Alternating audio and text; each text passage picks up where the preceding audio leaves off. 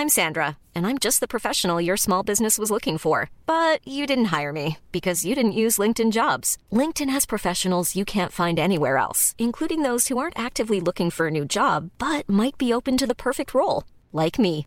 In a given month, over 70% of LinkedIn users don't visit other leading job sites. So if you're not looking on LinkedIn, you'll miss out on great candidates like Sandra. Start hiring professionals like a professional. Post your free job on linkedin.com/people today. Since 2013, Bombas has donated over 100 million socks, underwear, and T-shirts to those facing homelessness. If we counted those on air, this ad would last over 1,157 days. But if we counted the time it takes to make a donation possible, it would take just a few clicks. Because every time you make a purchase, Bombas donates an item to someone who needs it. Go to bombas.com/ACAST and use code ACAST for 20% off your first purchase. That's bombas.com/ACAST, code ACAST. Everyone knows therapy is great for solving problems. But getting therapy has its own problems too. Like finding the right therapist, fitting into their schedule, and of course, the cost. Well, BetterHelp can solve those problems. It's totally online and built around your schedule. It's surprisingly affordable too. Connect with a credentialed therapist by phone, video, or online chat, all from the comfort of your home. Visit BetterHelp.com to learn more and save 10% on your first month. That's BetterHelp, H-E-L-P. From the Apostrophe Podcast Network. They all come from the unknown north. Talent to drive and a pride worth paying for. But just because they're above the 49th parallel, it doesn't mean we shouldn't celebrate them just as well. So give it up for these Canucks, because our self-promotion sucks. And if they all went away, we sure would miss them. Do not go. The Canadian Star System.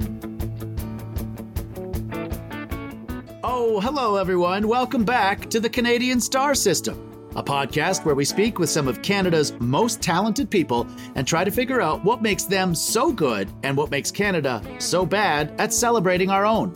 Each episode, our stars not only shine, but also shine the spotlight on another Canadian talent who they want the rest of the world to know more about. I'm your host, Steve Patterson, or as the people in my neighborhood know me, Scarlett and Nora's dad, who doesn't seem to have a job. And speaking about not really having a job, here's my producer and co-host who has twice as many not real jobs as I do, Diana Francis. Hi, Diana. Hi, Steve. Just finishing up another job as I move on to this job. I know, and they keep adding up, don't they? The money doesn't, but the responsibilities do. It's a fine line to walk. I have a question for you. Yes. Have you ever had anything named after you? Oh, that's a really good question. I don't. Thank you. No, I haven't. I am named after something, though. Okay. What are you named after? I am named after Diana, the goddess of the hunt and childbirth. I didn't know that. I didn't see that that's where we were going with this. Yeah, that's what my mother named me after. And I can't remember if it's Greek or Roman mythology. I get them mixed up all the time. But yeah, I'm named after childbearing and hunting. I have a dog named Hunter, and I chose not to raise children. So yeah, all the pieces slowly come together week by week for me. If we're going as to where we're named after, my name is Stephen, spelt with a PH, because after 4 sons, my mom badly wanted a girl. So she was ready to name that girl Stephanie. And then I came out named Stephen. So there's a little personal history. Wow. And do you have anything named after you? The only thing I could think of is our mutual friend, hilarious buddy, Dave Hempstead. Him and I were drinking at his house one night. We were drinking many nights, but on this particular night, he tried to slide down the banister in front of his condo at the time. He's since moved. Then I tried to slide down right after, but he has a bigger butt than I do. So I fell over it and almost cracked my head open on the stairs. And he named the banister Patterson Falls. And he's tried to put it on tours of Toronto, but no takers yet. But I know it's there. What a pale in comparison it is to this week's guest. Let's get him on here. Because there is a reason why you asked that question of if we've had anything named after us. And we went so far away with it, but this man has recently had something real named after him.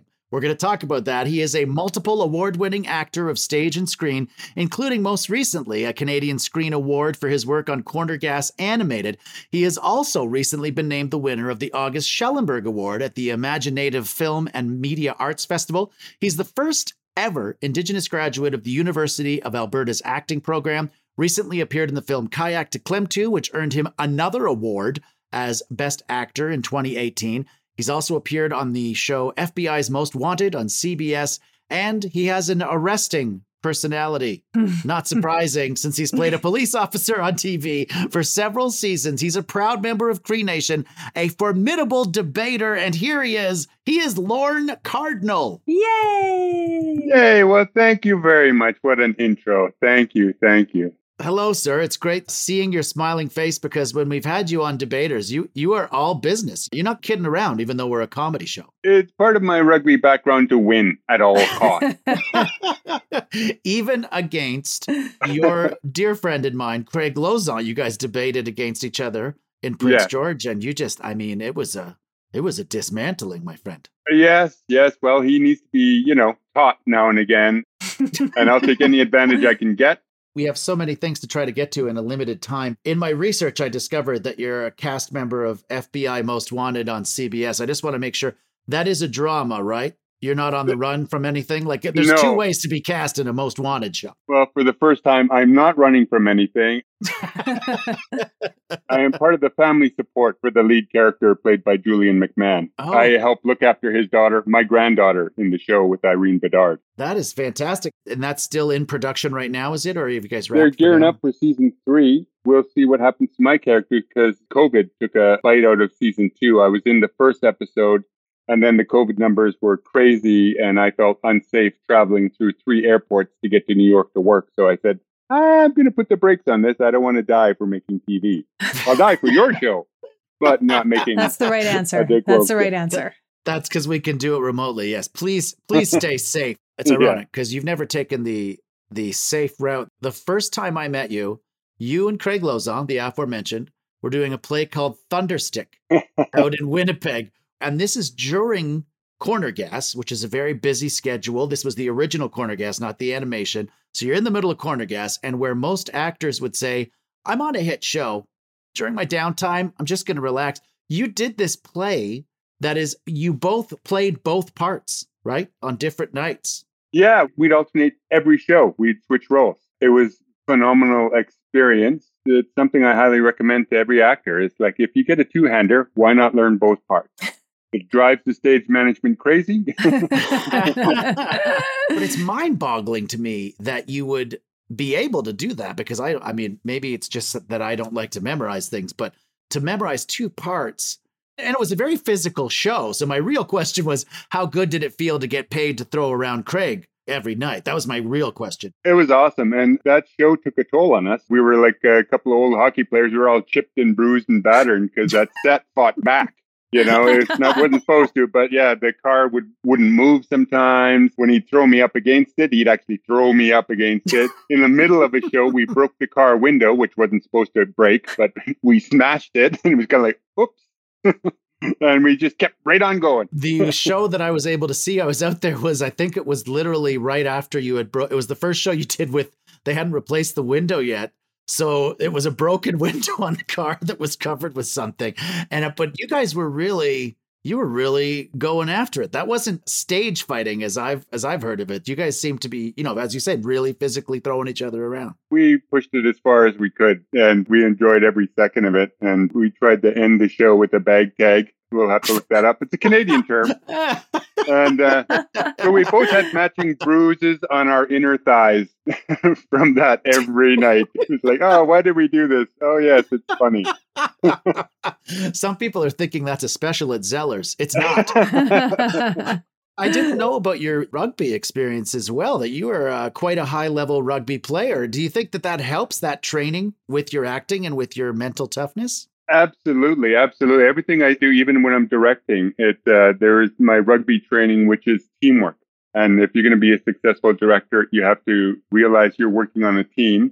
You may be the captain, but there's so many people working behind you. You have to pay respect to that and help them, and they help you, and they make you look really good if you do it right. I mean, I've worked with directors who are screamers, which never works out great because all they do is yell and everyone, closes their ears and walks away. But if you're a team player, your teammates will try extra hard and go beyond the call of duty to make you look spectacular. And that's the kind of team you want to play on. That is great advice. And do you suggest that all actors and entertainers play team sports for that real reason, for that very reason, and contact sport? Rugby is a tough sport, man. I've only tried to play a couple of times, and it is tough. It is, and I'm paying the price now. I was invincible back then, but now in my middle 50s, my back and knees are telling me otherwise. So the warranty is run out on both those. I would recommend for all performers and actors is to experience the excitement of working behind stage and behind the camera. Be a crew member, be a stage management, work backstage to see what those people do to make the actors look good. I went that route before I decided to be an actor. I wanted to check out to make sure if it's something I wanted to do. So I became an apprentice stage manager on a professional show in Kelowna. So I got to see real professional actors work in a rehearsal situation. And I also made their tea at every break and tea and coffee. And that was my job. I got to watch them, and I started answering questions the director was asking the actors, and I'd put my hand up and go, I know, and my boss would look at me sideways and just slowly shake her head. And I went, oh right, I'm not part of this process. Okay. Our listeners can't see Diana, but if she was nodding her head any more vehemently, it would come right off. What do you have to say there, Diana? Oh, I absolutely agree that anybody who wants to be an actor or in front of the camera or in front of an audience in any way, shape, or form, I think it should be mandatory that you have to do some sort of job to show you how much work goes into preparing for the moment where everything stops so that you can say your line. Because I think a lot of times actors forget that how much, road has to get paved in order for your wheels to even, hit it. Yeah. I went to theater school, but it was honestly the best education for me was the very first time that I ever directed a play, realizing how much work goes into just that moment for the actor to step on stage and say the lines. So know your lines, say your lines, don't be high maintenance. Be part of the team. Find your light, say your lines, don't bump into the furniture. Best advice I ever got from Augie Schellenberg. You guys are running this interview with it. You guys don't need me here. That's my next question is about. It's my way of trying to say, Steve, you have no idea how much work goes into this podcast so that you can show up and just open your mouth and start talking. You know what? Some of us like beer. We just don't care how it's made. Now, speaking about the legendary August Schellenberg, Lorne, you just last year received the August Schellenberg Award from the Imaginative Film and Media Arts Festival. How much did that mean to you? It meant an incredible amount, and I was totally surprised by it. I wasn't expecting it at all. So it was a nice email I opened up, and they said, hey, you're the guy this time around. And I was just so honored because the previous winners are, legends themselves. And Tantu Cardinal's one of them. Michael Grey Eyes is another. And Tina Keeper, I believe. It's just wonderful to be recognized for my body of work over the years, and it's especially endearing because Augie was a mentor and a dear friend of mine as well. I got to know him and Joan and the girls really, really well and really close. So it was very moving, very moving. He was a prince of a man. Augie, I only had the opportunity to meet once through Craig, actually. I met Augie, and he really did have this presence about him and this kindness that he carried himself with, and other people and other actors were drawn to him in a room. If he started to speak, you knew to listen. And I feel like you are right there in that category. It's why I think you're perfect to be named for this award. You've blazed such trails for young actors, and you're so kind and generous with your time and with your mentorship. So I don't know if you can win this award again, but I don't know who else are they going to give it to? Craig Lozon? For God's sake. I'm just kidding, Craig. I'll be the first two-peat winner. The two-peat winner. Yeah. No, he's fantastic. And I'm just honored for being recognized. One story comes to mind of Augie, and that's the kind of man he was.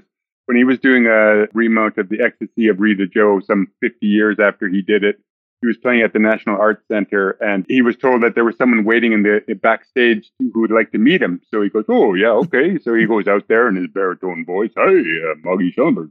It's a little Japanese lady, and she goes, I bet you don't remember me." And he's going, "No, I'm sorry." He says, "We were in grade 3 together, and those boys were teasing me and calling me names, and you stood up to them. You went up and you made them stop. Wow. So I just wanted to say thank you." And, that is Augie in a nutshell. He was a voice for the underdog every single time. And, it's that kind of, it's just ingrained in his genetics. So to be in anywhere near his sphere is quite an honor. I read a quote of his that I know that you follow, and it's obviously served you well.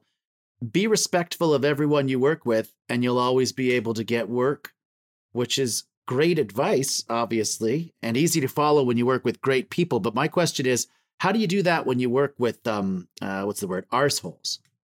There is a way you deal with that, and it's something my dad taught me as well, that you use them as an example. You look at them and you see what kind of behavior that can lead to. So do you want to be like that person, or do you want to be like this person? So you can see what that kind of attitude, where it will take you and what will happen. And that's the kind of message I try and, tell people or kids when we go to schools, when I go do school tours and stuff. It's be respectful. Be respectful to everybody you work with. It's such a small community that we work in that reputations get around really fast. I'm nodding vigorously again. Mm-hmm. Yeah, Mm-hmm. I know. Diana's going to nod her head off, but it seems like such straightforward and easy piece of advice to follow, but it isn't always the case. Is there ever a situation you think of? I'm curious about this because, Canadians in general have a friendly stereotype. In general, I'm talking about there were, polite, self-deprecating, almost to a fault. So where do you draw the line of being respectful with people, but also when you have to pushing back in a situation, if you have to push back? That's an individual choice. There are things that I will definitely push back against. And then there are ways to not push back, but to manipulate it to get your point of view in there without ruffling feathers. So it's a bit of, you got to use a bit of psychology, but there are some moments where you absolutely have to stand up and say, no, that is not going to happen. And I've had that a few times. It's basically problem solving. It's standing up when you see a problem. But when you do that, you also have to bring in solutions. Bring in a couple of solutions to that problem. So you're just not one of those people who point out, that's wrong, that's wrong, that's wrong. That's easy to do. The hard part is to bring in the solutions to correct those problems, to make an offer to the people going, hey, here's what we can do. We can do this, or we can do this. That'll spark a conversation. Maybe somebody comes up with a better idea, which is great, but it wouldn't get to that better idea without your offering first. So that's one way to deal with those kind of situations. These are very wise words, my friend. I generally see you in a situation where we're at a comedy function of some sort. I don't have a chance to talk about things like this with you. And, it's easy to see how you've forged this incredible career that you have, and that you are legitimately a household name in Canada and beyond now. So I'm respectful of you. It's easy to be. I learned all these things by mistake. So I just didn't come out that I went, no, I showed up late. I did all these things that you're not supposed to do. I did them all. And I go, yeah, that's not the way I want to go anymore. So live and learn, as they say. And that's what I'm trying to do. Well, a lot of people do the living part, but not a lot do the learning part. So good on you. I'd be remiss, Lorne, while I have you, if I didn't ask of your thoughts on all the recent findings in former residential schools in Canada this year, in Kamloops and now in other areas. It's been a wake-up call to many Canadians, but obviously for yourself as a public figure, as a member of Cree Nation, and with a direct relation to residential schools. How has this affected you, sir? And I don't mean to put you on the spot, but I mean, it's not that I can't believe it. I shudder to think about it. And I'm, as a general Canadian. It's horrific news. And this is just my opinion. I'm in no way, shape, or form a spokesperson for all Indigenous people, because everyone's got a different experience. But it's something that we all knew, all people, all nations, all Cree nations and Blackfoot and whatever, wherever there was a residential school, we knew in the community, we knew there were missing kids. We knew that there was abuse going on. We knew there were food experiments. This is something that we knew because we experienced it. But then again, we couldn't tell anybody because nobody would listen. We couldn't tell the RCMP because they were the one taking our kids on behalf of the church. We couldn't tell the government because they were the ones who put the Indian agents in place to keep us on reserve. It's a story that we've lived with for generations. We knew, and there will be more. There will be more, much more. And we're not including, this is graphic and horrific, but we're not including the young babies that were incinerated because the grounds were frozen and they couldn't bury them, so they just incinerate them. There's stories of that as well. So there's so many that will not be found, will not be counted. The last thing we need is another pointless study, because where did the last one get us? We got a nice published report. The government feels good for being proactive, but nothing changes. So it's about time that, we get the political will to actually repair the relations between Indigenous communities and the rest of Canada and actually realize there is systemic racism in this country and it needs to be nipped in the bud. It's already too late. It should have been done generations ago, but that's where we sit. And and for people to see and hear about these discoveries, good. Yes. And we're not, not blaming everybody, but it's, hey, if you're not part of the solution, you're part of the problem. And willful ignorance is part of the problem. And the way to combat that, to help heal our nations, is for self-education. Don't wait. Yes. Don't wait to ask the first Native person you see. There's Google. There's resources everywhere available. You have to take it upon yourself to learn, to educate yourself about not every country, just in your neighborhood, in your region. What's the closest reserve? What's their history? Put it upon yourself to go find out. And that's how we educate, and that's how we open up our eyes to each other. I agree about the people not knowing, people I'm part of the problem because I didn't educate myself enough. I'm now having frank discussions with my kids about it. And I hope that they do make this part of the Canadian curriculum so that it has to be talked about, because it's been ignored, obviously, for far too long. And I hope that this is a changing moment in history this time. I really, really hope so. And I hope that we can all be part of the solution, as you say. Can we talk a little bit about the We Matter campaign for youth that you're involved with? Yeah, that was another nice surprise. I was just asked to give my thoughts to the youth in this country. And it was just part of the teachings that I've been taught over the years from my dad and other people and stuff. And it's about self-love. And it's a universal theme for everybody to take the time just to acknowledge your own gifts and your own accomplishment, because everybody is different. Everybody has gifts. And where I come from, the Cree belief, Creator has endowed everybody with a gift. And if you're not using that gift, then you're disrespecting the Creator. So there are gifts, and you should be able to tap into them, acknowledge them, and use them to the fullest, because nobody is like you. I mean, I find that easy to believe, and so does my wife, for me personally, but it's never in a positive context. It's always, so how can you not hear anything I say till the fourth time? But that's a different topic completely. That's a form of tinnitus. Selective hearing, I think my mom used to call it with my dad. Let's talk Corner Gas a little bit, if we could. Yeah. You just wrapped on production of the animated series.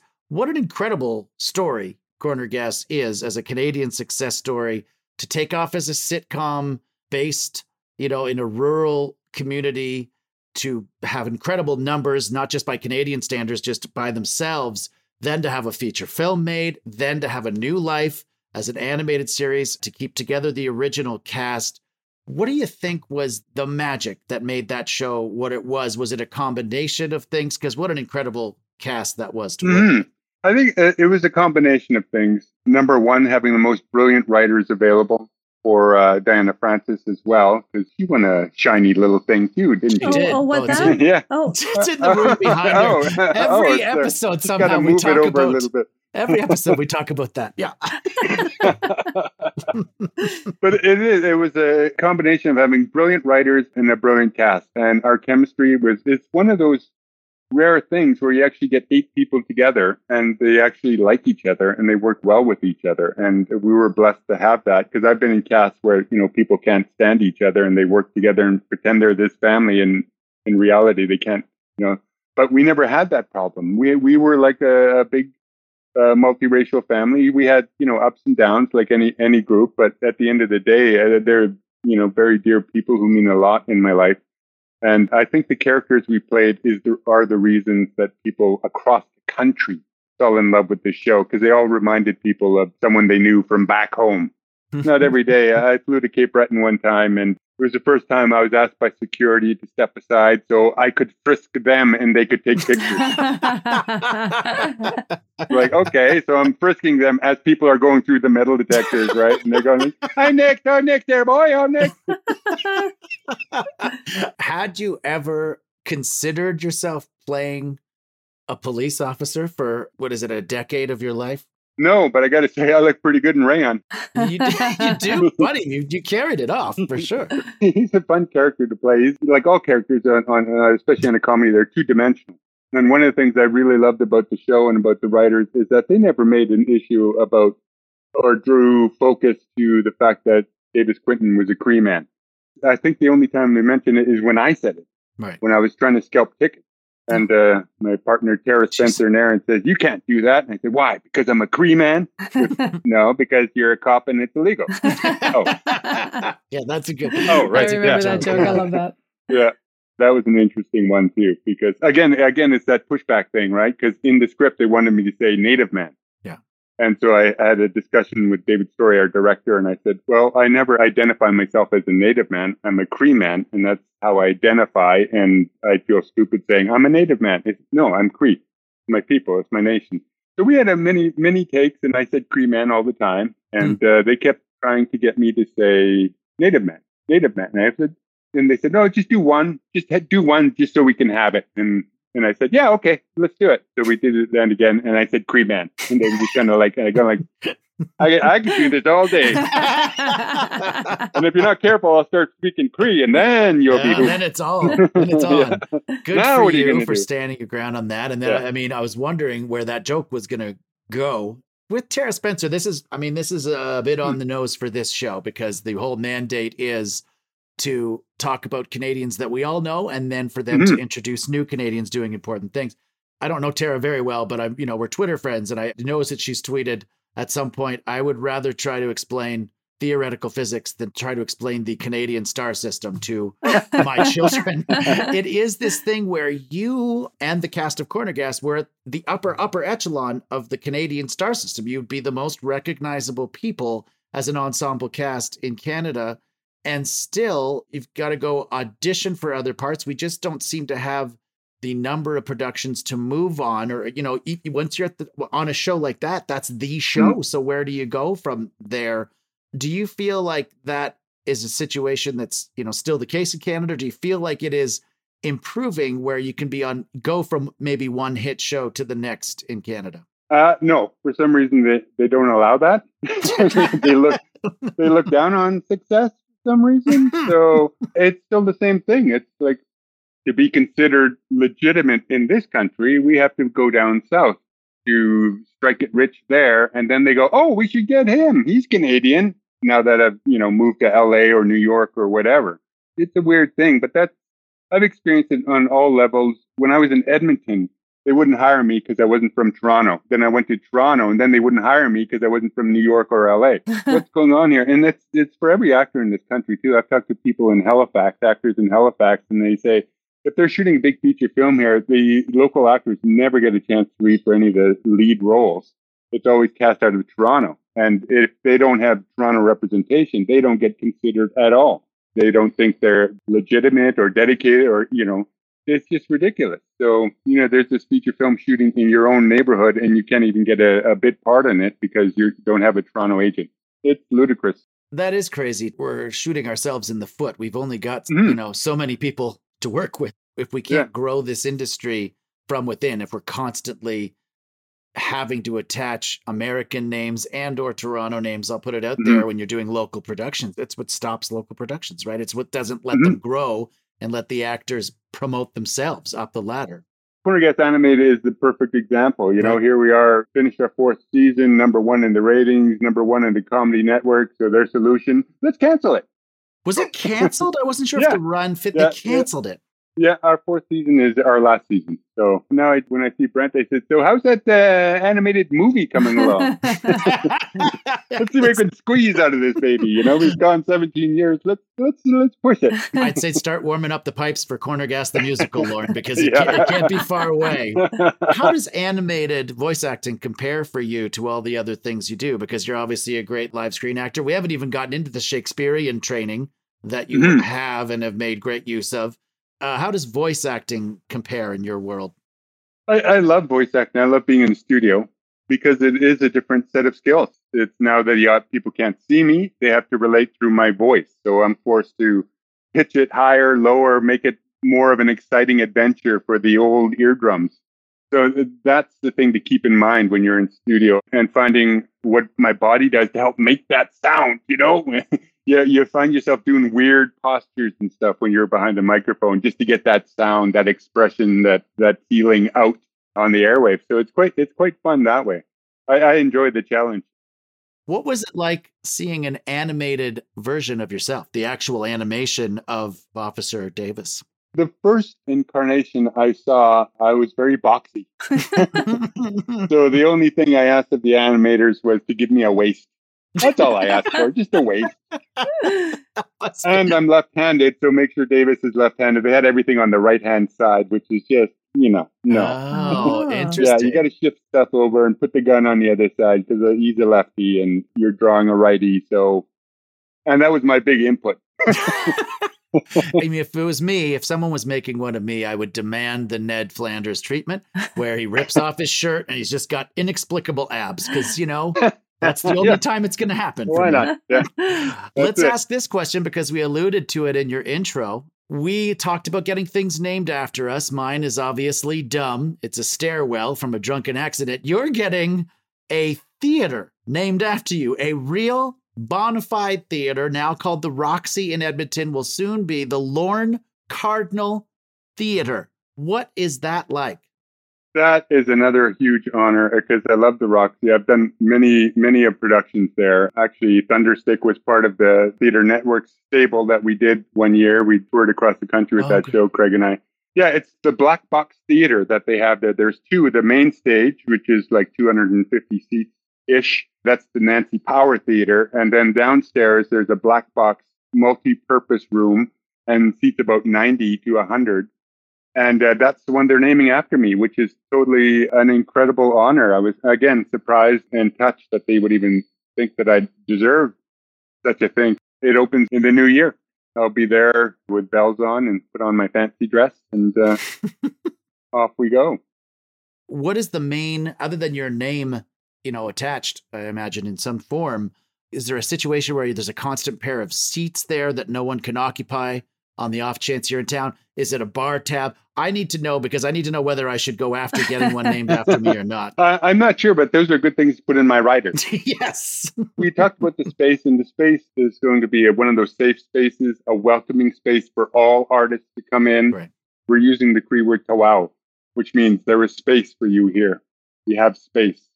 And that's the kind of sentiment we want to put out there as well. That's perfect, my friend. I can't think of a more deserving person to have their name on that space. And I know that you'll be out there, of course, with whatever you want to wear on for the induction ceremony. We'll be right back after these messages.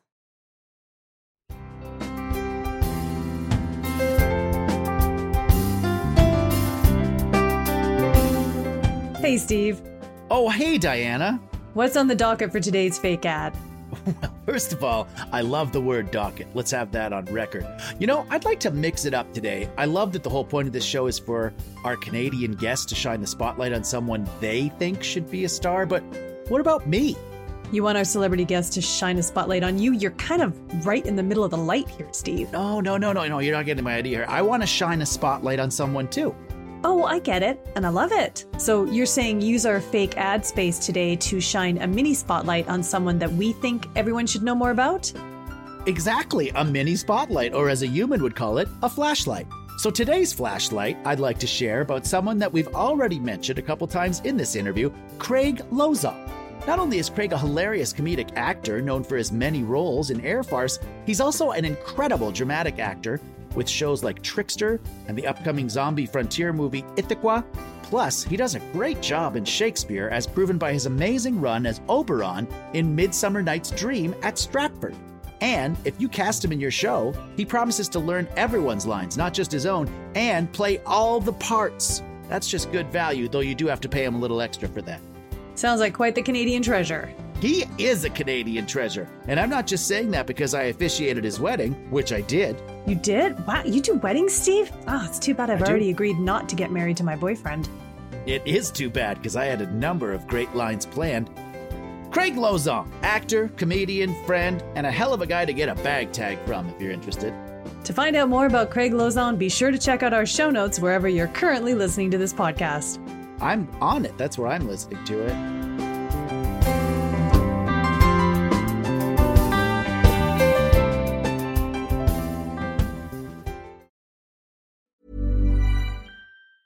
Hey, I'm Ryan Reynolds. Recently, I asked Mint Mobile's legal team if big wireless companies are allowed to raise prices due to inflation. They said yes. And then when I asked if raising prices technically violates those onerous two-year contracts, they said, "What the f*** are you talking about, you insane Hollywood ass?"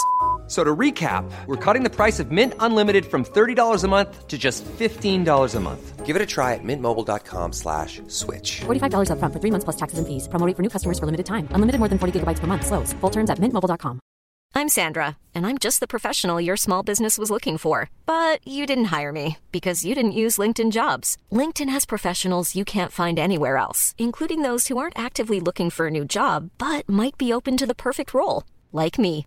In a given month, over 70% of LinkedIn users don't visit other leading job sites. So if you're not looking on LinkedIn, you'll miss out on great candidates like Sandra. Start hiring professionals like a professional. Post your free job on linkedin.com/people today. Everyone knows therapy is great for solving problems, but getting therapy has its own problems too, like finding the right therapist, fitting into their schedule, and of course, the cost.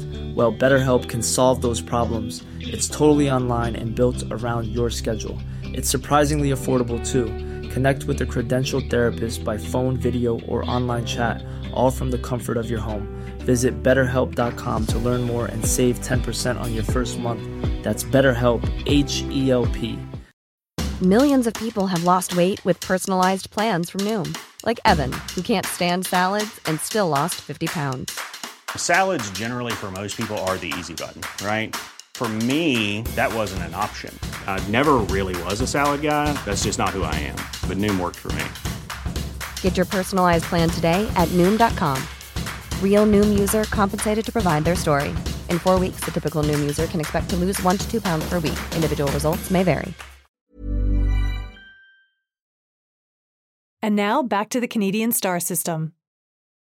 Before we introduce our second guest today, I have a little section here that we call Quick Questions. Quick questions. So the idea here is your answers don't necessarily have to be short, just quick. How about truthful? They can be truthful or not. Oh, okay. The problem when interviewing really talented actors is I never really know. All right, here we go. We touched briefly on your rugby playing, so could you please tell us what position did you play in rugby? I played them all when I found my true calling, which is a flanker. I knew I was not a prop because I'm 6 foot and I was 160 pounds and I popped up like an unwanted addition. I knew that wasn't a place for me. Yeah, flanker is where I was blindside flanker.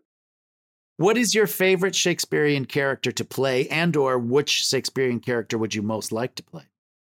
I would love to play Richard III at some point. It's a fantastic character. I love it. I haven't seen any productions of it, really. But that's something I would love. I was influenced heavily by Sir Laurence Olivier on his film version of Richard III. So that's always stuck with me. And the courting scene of Lady Anne is one of those, one of the brilliant scenes where it starts, where he's trying to woo her over the corpse of her dead husband, who he killed. And she knows it. And by the end of the scene, he's agreed to wear his ring and meet him later. So That's awesome. Lorne, can I tell you, this is a fun fact. I got into theater school by auditioning with the Richard III opening monologue. Oh, nice. I was in grade Good 12. choice. I'm a girl and I had a bad wig on and like a hump on my back and a big cape. And I can still to this day do that entire opening monologue. It's Can't brilliant. necessarily remember people's name. Oh, I could. I won't. I know you could. I know. I used that particular monologue in a film audition I was doing. I found it a bit offensive, the requirements, because it was a native character. And this director said, speak your language if you can, as if it'll ever be used in the movie. And tell us the story of your people and use an indigenous language if you know it and stuff. And so I went, okay. So I did the Richard III speech in a Scottish brogue, and I said, well, here's a little something I picked up in my travels. And so Scottish being an indigenous people of Scotland, and Richard III to show that I can do more than. And then the character I saw that I didn't get it, surprise. But I saw the character that I auditioned for in the finished thing, and there was no language. No. And then he had one scene, and then he was gone. And it's like, yeah. So why go through all that? And it's just ridiculous. I would like to see you play Richard III. You could do whatever. I'd actually like to see you do it in a Scottish brogue, to be honest with you. Yeah. You're not a police officer, true, but you've played one on TV. If you could make up one new law that people had to follow, what would it be? I would have to say it would be the a-hole law. Yeah. If you're an a-hole, the other person gets to do something to you. And there will be no repercussions. It might require some attitude adjustments for some people. I love Otherwise, it. they might have a tough day. I love it. If you could arrest people just for being arseholes and just be like, it's the anti-arsehole law. Oh, my God. That's it, yeah. Go cool off for a couple hours. There you go. Think about what you did, and off you go. Better would the world be? I love it. Oh, man. This one might be a loaded question. Favorite celebrity hot dog eater, 12-time consecutive Nathan's hot dog eating contest world champion Joey Chestnut or Brent Butt? We know Brent likes a good chili dog when he can. Oh, man. I'd have to be a hometown boy and go with the Brent Butt. I think so. Because I've seen his technique. Those mandibles are scary when you see him up close and in action. They're kind of like chipmunks fighting inside his teeth there. It's kind of a horrific thing to see. It's like, oh my God, there's somebody in there. And finally, which Oscar do you think is truly grouchier? Sesame Street's Oscar the Grouch or Corner Gas's Oscar, Eric Peterson? You haven't experienced grouchy until you've been called a jackass up close. And he's such a sweetheart of a man, so it's funny that he plays that so well. Yes. Those are the quick questions. Those are all the questions we have for Lorne Cardinal, who's going to introduce us to our second guest now. Except for this, we just like to do this every week. If you would, Lorne, complete these two sentences, just quick off the top of your head. Mm-hmm. The Canadian star system is... as rare as Neptune's sky dust. First time we've had that one. Wow. And being the next door neighbor to the United States is like having a malodorous sleeping partner. Excellent use of malodorous. I know. I don't think you need other people writing your words because those are two of the best answers we've ever had. Lorne, thank you so much. And please don't go anywhere. You're going to stay here with us while we meet the guest you're introducing us to now. But thanks so much for all the answers today. Nice. Now, would you introduce us, please, to the guest that you brought? It is my great honor to introduce Chris Robinson, Executive Director of CAT, Canadian Animal Assistance Team. Hero bar none. Woo! Well done. God, you're good with the introduction today. Man, what a wordsmith. Hi, Chris. Hello. How are you? I'm great. Thank you. Thank you for being with us today. No problem. It's been a lot of fun just listening. First of all, easy question right out of the gate because you work with animals a lot. So let's do a softball one to start. Cats or dogs, which are better and why? Go. Oh, that's a terrible thing to I would say I like them both. But I probably lean towards dogs. I just find that I can, I connect with them and I really Yeah, I definitely am more of a dog than a cat person. Nodding vigorously again over here. God, Diana, she's really good. She's so excited. She's really in agreement with everything this episode. Chris, in our short time together, when we've been waiting for technical difficulties to be resolved, we know that you have some other animals to choose from out there. Just so the listeners know, you have how many miniature donkeys right outside your window right now? I have 7 miniature donkeys, a couple of horses. I have 3 cats and a dog. Yeah, see, because it takes 3 cats to equal the worth of one dog. I'm a dog person, obviously. We're going to get into Cat in just a minute. I mean, the organization, not the animal. How is it that you and Lorne have gotten to know each other? He's brought you on here today. Well, it was several years ago that Lorne met the then executive director of Cat and just connected very strongly. And then I took on the position, and Lorne was really very willing to be supportive of our organization and our work. And so I said to him that I think that if he is going to be a spokesperson for us and help to promote our work, that he should get up close and personal with what we do. So I invited him and his wife, Monique, onto one of our projects, and we threw them in the deep end, and they were helping with recoveries and surgical recoveries, and we taught them a fair bit, and hopefully they had a lot of fun, but they got to see firsthand what we do. We should probably talk about what you do, because now we've jumped the gun and we've got Lorne Cardinal doing surgery on animals and no one knows why. So what does the Canadian Animal Assistance Team do, please? Basically, we're a Canadian charity, and we take volunteer veterinary teams into mostly remote and underserved communities that have a lot of animals and really would like to work with us to come up with a solution to help with the animal welfare. And so we set up MASH-style animal temporary hospitals right in the community so everybody can get access to the services.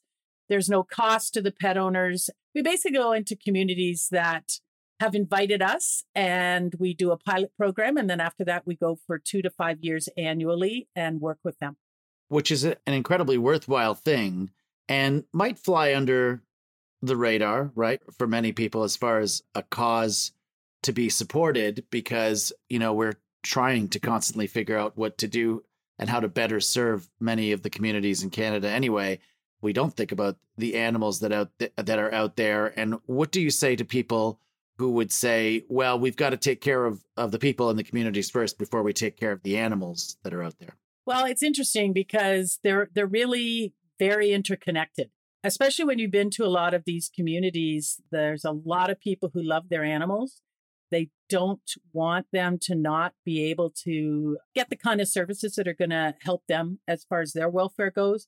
There's different diseases that animals can carry that humans can get. And so we address that through vaccination and deworming programs.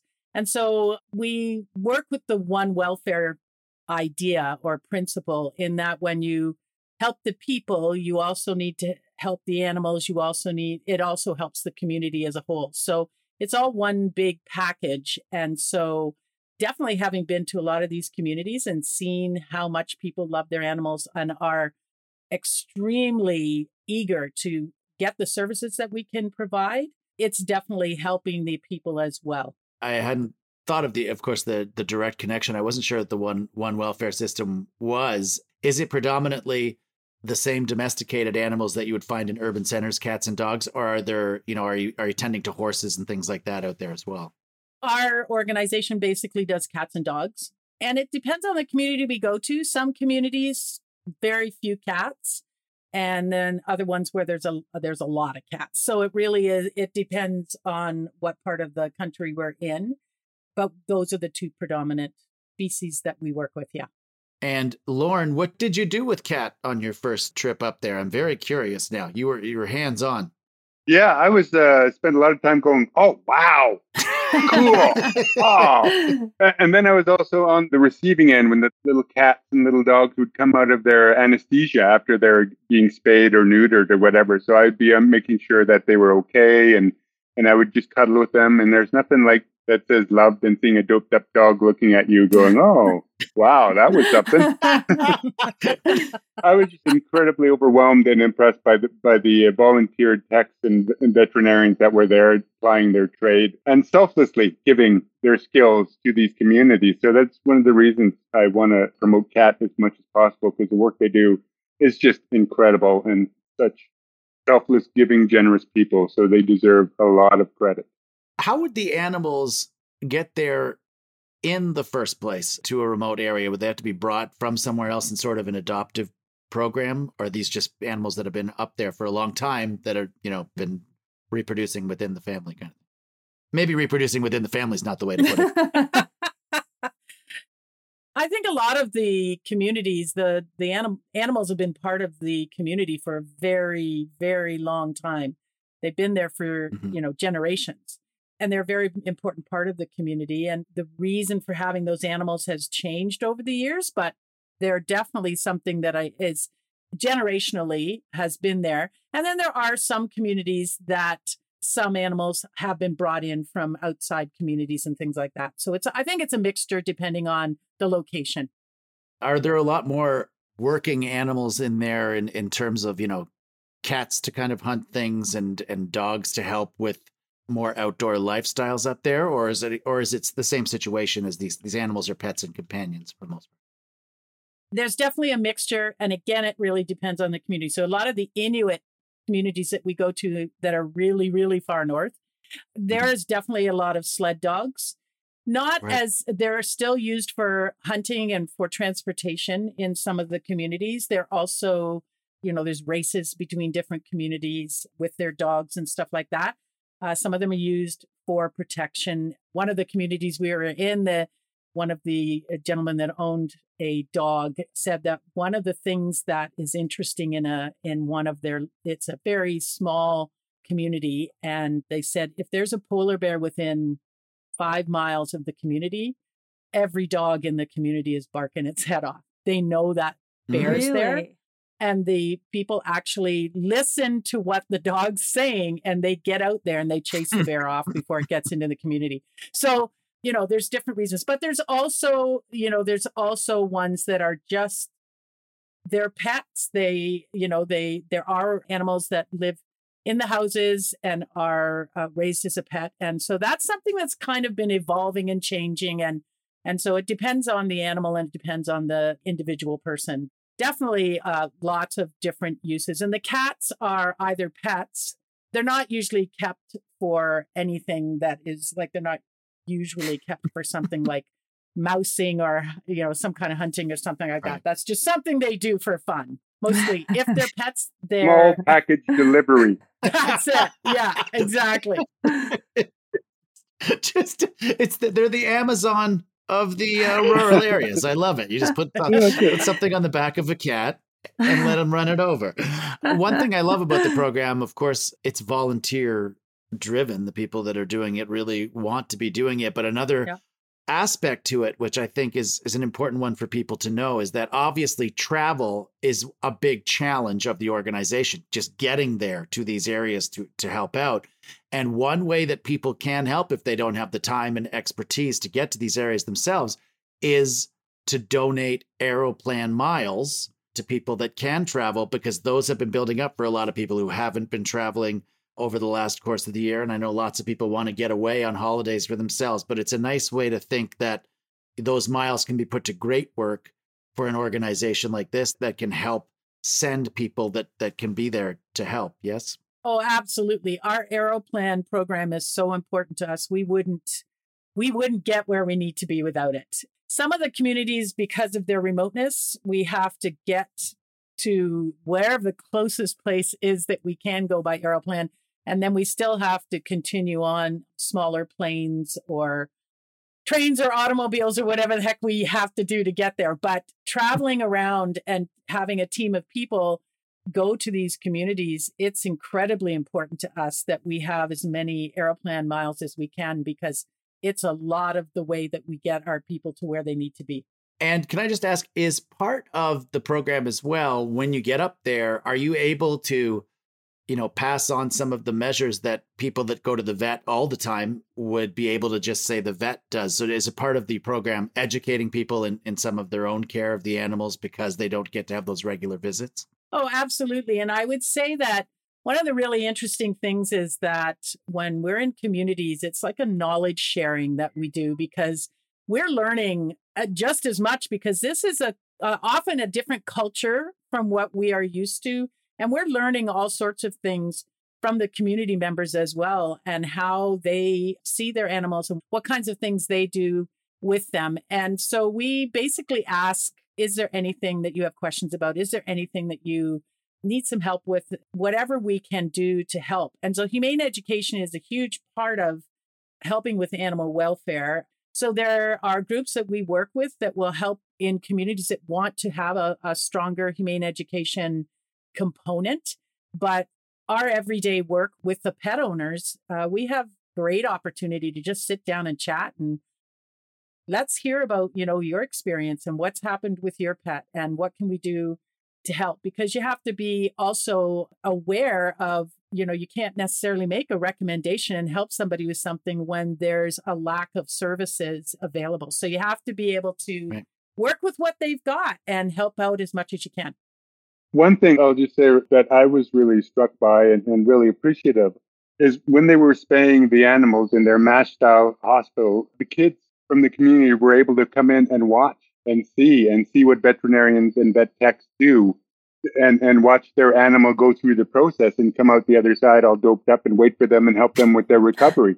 It was great for the opportunity for kids to see behind the curtain of their vet and possibly, inspire them. To seeing them in action is inspiring. I'm curious to know as well what COVID has done to change things, because I know that for so many people in my world, people really kept their sanity because of their pets, or they adopted new pets during the pandemic because they were going to be home. So I know a lot of people in were kind of cleaning out the local shelters. But I imagine that for some of these more remote communities, if you weren't able to get up there to do spaying and neutering, that the population of the animals could potentially, within the course of the pandemic, really get out of control. Post-pandemic now, post-pandemic, as we're things are easing up a little bit, what do you feel like it's going to be like when you go back into some of these communities? It's been very frustrating to not be able to go in. And one of the things that we, at the beginning of the pandemic, is we talked to all our we had 8 communities that we had lined up that we were going to, and that we had to postpone all of them, obviously. And so we talked to the community leaders and some of our people that are in the community that are helping us with organization and just said, what can we do to help out? Like, is there anything? And we started something called Cat Community Corner. It was a blog, but anybody in any of the communities that wanted to have access to it could get it. And what we said is we want it to be defined by the community members. We don't want to say, here's what we can, teach. We want to address topics and answer questions from people that are really relevant to what is of concern to them. And so one of the things we were kind of laughing about a little bit is that one of the blogs was, okay, you have a dog, it's not spayed. So what can you do to reduce the risk of your dog getting pregnant again?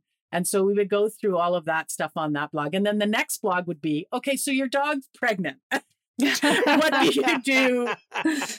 So we were, hoping to reduce the risk of pregnancy. But then if they got pregnant, okay, so what can we, some of the questions were about the best way to take care of the litter and how soon can the puppies leave and things like that.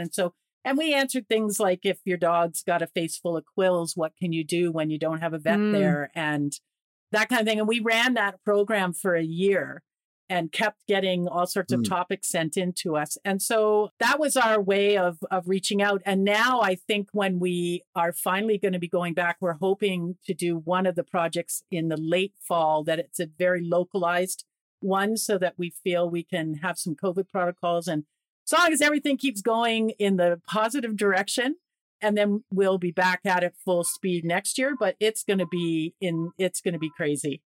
Chris, thank you so much for sharing the CAT program with us today, and best of luck because, I know that things as they start travel starts to come up again in the world, this service is much needed in many communities around Canada. So thank you so much for doing, and thank you for introducing me to the concept of a MASH unit, but for animals, because now in my head, I picture dogs and cats as doctors in a MASH unit. I think it's a great idea for a show. And Lorne, if you don't make this show, I'm going to. All right. And yeah, please go to, what's the website where people can get more information, Chris? It's www.cat-canada.org. And I want to thank Lorne very much for asking me to come on this show, because he's become a good friend. We've known each other for a while now. His support is just amazing. So thank you, Lorne. Thank you, Chris. I appreciate everything that you've done. And I have to give a huge shout out, because I would not have been paired up with Kat if it was not for the incredible Monique Hurteau, who saw Donna Lassiter, the former executive director, speak at a alumni award, which she won at Thompson Rivers University. I was doing a keynote, as they gave me an honorary doctorate the year before. So I was doing a keynote. Then we heard Donna speak, and then Monique and Donna hit it off. And she said, "You got to meet this gal and see what they do." And I'm a sucker for animals, kids, and rugby players. I'll do anything to help support those three. So when I heard the work that they were doing, I was all over it. And, that astounding, that the historic work they did during Katrina down in New Orleans, when that flooding happened, that they went down there and they saved thousands, if not tens of thousands of animals by selflessly, again, putting the animals before themselves. So, that kind of heart and passion, I support any day of the week. Wow. And thank you so much for having Chris on for this fine cause, and not that other organization that sends wayward rugby players to remote communities to just eat people's food. So thank you for that. Lorne, what is up next for you, my friend, other than the ribbon cutting ceremony that I'm sure is coming up on the soon to be named Lorne Cardinal Theater? Right now, we're just busy establishing our production company, Through and Through Films, Monique and I, and she's right now on the World Trade Center for Vancouver on the advisory committee. So she's getting our international connections all lined up and giving her expertise to those people as well. So we're, in the process of doing that. To get something done in this country is a long process. So that's where we're at. We've got a list of projects that we're working on and looking for international partners to get her done. Thank you so much, sir, for sharing everything that you're doing. The career you've already put together is already, I would say, would be more than enough by most people's standards. And you just keep going into different areas. So thanks so much for everything. I appreciate it. Thank you very much. And thanks for inviting me to the Canadian Star System. Oh, you're in it. You're in the middle of it. Yeah. Thank you both so much. Nice. Thanks, Chris. Thanks a lot. The Canadian Star System is produced by Diana Francis and Steve Patterson in association with the Apostrophe Podcast Network. If you'd like more information on today's guests, please visit our website at canadianstarsystem.ca, where you can find links to their work and their socials. Speaking of socials, you can follow at Canadian Star Pod and at Apostrophe Pod on Facebook, Instagram, and Twitter. And be sure to subscribe for free wherever you get your podcasts. Our editor and sound technician is Donovan Deschner of Fracture of Femur Productions. Music by Mark Camilleri of Imagine Sound Studios. Special thanks to Terry O'Reilly, Debbie O'Reilly, Callie O'Reilly, and Nancy Patterson, who is an honorary O'Reilly. And since you're doing such a good job of listening to the credits, there's a bonus clip for you after Steve sings us out. So give it up to these Canucks, because our self-promotion sucks. And if they all went away, we sure would miss them. Do not go. The Canadian Star System. Yeah, it's something I can't understand. I wonder if Bruno Drusi had this problem. I mean, when your show runs 18 years, you don't really have to look for another one, frankly. If you're looking for logs for 18 years, your time's taken up. Hi, I'm Daniel, founder of Pretty Litter. Cats and cat owners deserve better than any old-fashioned litter. That's why I teamed up with scientists and veterinarians to create Pretty Litter. Its innovative crystal formula has superior odor control and weighs up to 80% less than clay litter. Pretty Litter even monitors health by changing colors to help detect early signs of potential illness. It's the world's smartest kitty litter. Go to prettylitter.com and use code ACAST for 20% off your first order and a free cat toy. Terms and conditions apply. See site for details. Planning for your next trip? Elevate your travel style with Quince. Quince has all the jet-setting essentials you'll want for your next getaway, like European linen, premium luggage options, buttery soft Italian leather bags, and so much more. And is all priced at 50 to 80% less than similar brands. Plus, Quince only works with factories that use safe and ethical manufacturing practices. Pack your bags with high-quality essentials you'll be wearing for vacations to come with Quince. Go to quince.com/pack for free shipping and 365-day returns.